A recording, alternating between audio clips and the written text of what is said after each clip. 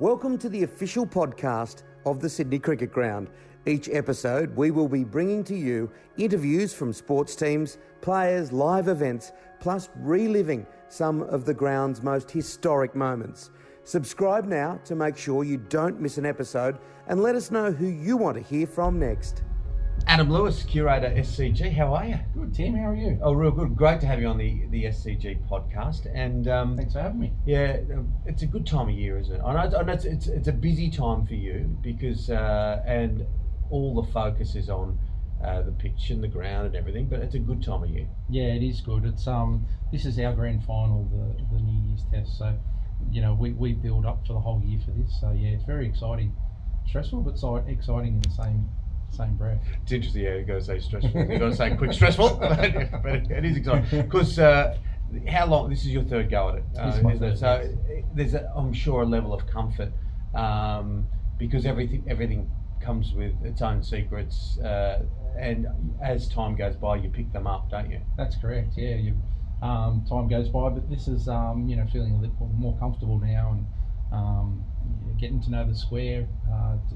It's funny, you as a curator, you work in your field for such a long period of time, but each square has its own characteristics. So just working out, each wicket and how they play. So I'm really enjoying it. So how far out from the first ball being bowled, that first day of the Sydney Test match, do you know which pitch you're going to go with?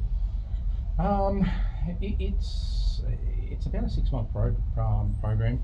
We sort of like to stick with the wicket 5 or wicket 6. They're generally in the middle of the ground, and then we wait and see how we get through winter to see which one comes up the best, and we just work on them all the way through. So as you two are singing With or Without You, and there's Swans games and there's Big Bash games, you've got in the back of your mind wicket 5, wicket 6, because that's what you're leading towards. Yeah, that's correct. So we're trying to protect that all the way through the season. And how are you at the moment? How's it all looking? We've had no rain, of course, and we're all desperate for rain right across Australia. Thankfully, there's a couple of bores here, so you've got access to water. Yeah, we are very lucky here at the SCG. The 2 bores have been down in the ground for a long period of time now, so we draw on about 80% of them, and then we top up if we need to with potable, which is not very often. So we're pretty lucky in that aspect. How far out from the start of the test do you generally get given the ground, in the sense of there's no more games here? Okay, this is all about the test. We've given 5 days for prep. So our last game this year's our Big Bash game on the 28th. That's our local derby with the Thunder, Sydney Thunder. And then after that, we have full access to get ready for the test. But we're working on that test wicket, weeks in advance. So I've already cut it out and started some early rolling on it already. So I'll let that kick back over Christmas and then get into it straight after the Thunder game. In that lead into the 5 days also, because there's all different signage and sponsors for various forms of the game and sports, isn't there? So you've got to get rid of that, get a new one on. That's correct. Yeah, we try and wash them out as soon as we finish the games, and then we've got to try and cut them out before. Tell us about the Bulli soil, because we've had chats. We have the curators' breakfast during the test match, but it's only accessed by a certain amount of people. But here, the podcast, anyone can have a listen to this. The Bulli soil, it's unique to this ground, and there's an awful lot of it in supply. Yes, we're really lucky. The SCG Trust bought about 90 odd tonnes a fair while ago now. We've just got it contracted with Collins Soil Company, and we just need to make a phone call. They process it and deliver it for us. So we've got a supply of about 90 years, I think. So you and I out. That's correct. Why is it so good? It's just got its own characteristics. It's got a higher clay content, but it just the way that it breaks up and crumbles up, which helps the spin bowlers here, at the SCG. So yeah, it's a good soil to work with. Is that what we're expecting? An atypical Sydney wicket? There has been changes and variables as time's gone on. But is that what we're looking at? A bit of life for the first couple of days, and then it will deteriorate to be a good wicket for spinners late? Yeah, that's exactly what we try to do, and that's something I've been trying since I got here, just trying to keep up the tradition. The SCG's got a great tradition of being a spinner's wicket, so I'm just lucky that if I get the right weather, the weather does that for me and it's able to break up and take spin in the last few days. So it's good to have a couple of Shield matches too leading into. That gives me a little bit of practice on preparing, the 4 and 5 day wickets. So we've had some really good success so far this year. The 2 Shield wickets that we prepared, even though they were slightly different to each other, they still took a lot of spin in the last couple of days, which is what we're after. Do you find a lot of people give you advice? Yeah, everybody gives me advice. So you've got to have a nice filter on. Yeah. Oh no, it's good. People give advice. That means they're keen and they love their sport. So I'm happy to listen to everyone.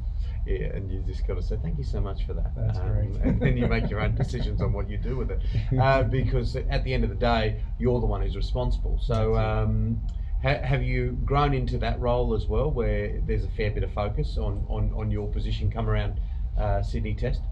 Yeah, part of being a curator, you can't please everyone. I'm in the spotlight a little bit more, but they're the challenges that we like. We just like to provide the best service that we can for each particular user or sport that's played at the SCG. So, look, I've got to have pretty thick, strong shoulders to get the criticism from everyone, but I don't think I'd have it any other way. Got a good staff behind you, good team. Tell us about the size of your team. And yeah, we've got 12 on staff, 11 groundsmen, consisting of Gardener and apprentices, and 1 mechanic, and I've got an assistant in Tom Fay.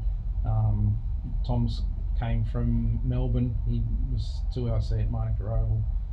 He's made his way up from Melbourne, but he's got experience from overseas as well, at Wimbledon and Lords. So he brings another type of knowledge to the guys as well. So we've got a lot of young guys coming through that are very keen, asking a lot of questions, and I'm really happy with them. They're young. We was just talking about it the other day. I've got 5 guys this year that have never experienced a test match, so that's going to be a learning curve for them, and I'll basically just be telling them to enjoy it and to take it all in, because even though we work all year for it, it actually goes really quickly. And look, you and I are similar ages and been around a little while. It's quite nice, isn't it, when the grey hairs come in, that you can actually hopefully be a mentor and bring this next generation through, so when we're doing other things in our lives, there's a nice legacy left for them to carry it forward. Yeah, definitely. And that's how I've been through in my career as well. I like to teach all the guys everything, so their knowledge is valuable. So if they all know what I know, if I can teach them as much as I can, then we're looking good. What about the roller? What about the old Escort engine? We're always talking about the old Escort. Tell us more about that, because give us a little bit of the history of the roller and how old it is. I think it's 1964, the roller. Bereford and Perkins. It's an English roller. I've been told the engine's been replaced once with an Escort. Okay. But the actual cylinders themselves is just, the way they built them back in the olden days is incredible. So they just seem to roll up really, really well, the wickets that is. So, but no, we look after it. We get the boys, we wash it. We try to keep it clean most of the year, but coming test time, we use a good polish and a good clean. So she's looking good for everyone to see. What about the sense of history of this ground? I love it. I remember when I was a boy in the 70s, and my dad would bring us all out here, a big family, and in the shell or candy coated, the peanuts would come in the old bob stand. What about being, owning a bit of the legacy of this place? Yeah, it's well, as you're aware, this has been a dream of mine to always work at the SCG.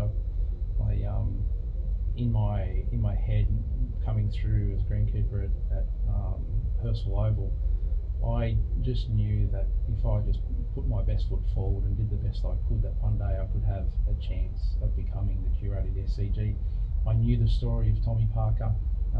I knew he worked on a council ground, Bankstown, and he did the same thing, same processes. He prepared the best wickets he could, got a great name for himself, and then he was able to work his way to the SCG. So I knew that had happened before, and I knew that if I just did my absolute best, that one day that I could have a chance of being the curator of the SCG. For that to come true was an absolute dream of mine, and I still walk in and I just have to stand out in the middle and look back at the members, and you get like a little shiver. It's just amazing to think that for me personally, it's the best ground in the world, and I'm the curator at it, so I am very, very lucky. And you do a great job, and they do say if you find something you love, you don't really work a day of your life. Is that what this kind of job is? It totally is. Yeah, I totally agree with that. It's a joy to come here. It's not just in my work, but in the people. I've found the people at the SCG and the staff have been very welcoming, and it just makes the whole experience so much. It's just better to work at. So it's been great.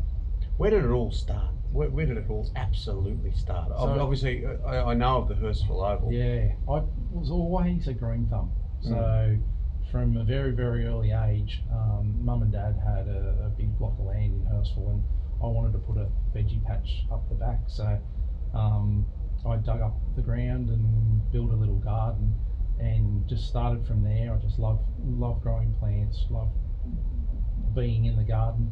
And then at the end of school, I got a job with a landscaper, and realised that this is what I wanted to be working with plants and growing plants, and I just had a knack at it. And then Mum and Dad talked me into going for a job with the council, because they gave a good career. You could do an apprenticeship, and you would get educated, and thought that was the best for me at a young age. So I just went for a job at Hurstville, applied as an apprentice, and got that. And that's when it all started. I started as a landscaper, and then moved into a golf course, worked on Hurstville Golf Course, and then to Hurstville Oval, when started preparing wickets, and that's when I knew that I had the great job satisfaction. I could, the feeling of walking away after you're preparing a good wicket, it's a great feeling. Yeah, a real sense of satisfaction. Yeah. We mentioned before about that whole idea of mentoring young people. The other message that is important to give to young people, I know in my industry, and I try to have a chat with as many people as I can to give whatever advice they want. Yep. But that whole idea of, hey, it's not the old guy talking, it's just you need to do what you need to do to get to the job you want, because you can't just think it's going to happen straight away. You've just told us how you got here, and that is so important, isn't it? Yeah, definitely. I just worked hard, and that's what you need to do. So I worked as hard as I could, and just tried to produce the best surface I could every week in, week out. Didn't matter who the user was. So. And it makes you a lot more comfortable in your job now, doesn't it? Because of all that hard work that you did, all that trial and error throughout the course of your career. When you've got the big stage in front of you, and they say, "Well, Adam, it's your job to prepare this pitch," you feel a lot more at ease with it, don't you? Definitely. Yeah. Just with the experience as well, with preparing so many pitches in all those years, knowing what to look for, and knowing when a grass needs to be backed off, or needs to give it a rest, or it's under stress. So these are the things that you learn over a long period of time. A lot of rules around international cricket, particularly these days. There's a certain point in time where you hand the ground over to the International Cricket Council, and there's only so much you can do in the period of that test match. Yeah, exactly. So once that first ball's bowled, I'm in the hands of the umpires, so then I'm instructed by them. So any works or anything that needs to be done, it has to come from the umpires. From the start of play. So yeah, it's only dusting. Is there a minimum that you can do of dusting or anything? No, basically it's just cleaning. So we're allowed to go out and sweep back from the 5 foot mark back to the crease. We clear that off for them and to remark lines, but we're not allowed to touch the wicket at all. We're allowed to roll for 7 minutes in between innings, and that's at the discretion of the captain. Yeah.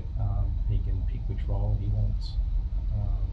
So yeah, we're basically in the hands of the captains and the umpires. I suppose that's one of the things you really need to do with, stating the obvious here with your young staff. You speak to them, okay, we've got a meeting next week, and you I don't enforce with them, we cannot touch this. Yeah, they're well aware. They're actually great kids. They all learning really well. So we all go through that. I have a little meeting on the start of the test, and I want them to be on the ball, but I also want them to enjoy themselves as well. So and put in long hours, because it goes out the door, doesn't it? The whole idea of whether it's a 7 to 3 day, they're long days, aren't they? But they're good days. Through the test, they are long days. Through the year, we're able to run 2 shifts. So we're not overworked at all. But during the test time, people want to be here. It's a great experience. So it's well. What time do you get here on test day and leave? I normally get in about 5:30. What time are you out here? 7 or 8 o'clock. Yes, yeah. but that's someone who's committed, and you have to be. Yeah, just having your eyes on it, just making sure things are done right, and you can't make any mistakes. So. Be a real sense of pride for your family as well, wouldn't it? It is, yeah. Mum and Dad are very proud. So it's been great. Well, good on you, Adam. All the very best for the Test match, Sydney. Of course, just not far from now, early part of 2020, Australia taking on New Zealand. We're looking forward to a great test. Thank you. Thanks, Tim. Thanks for today.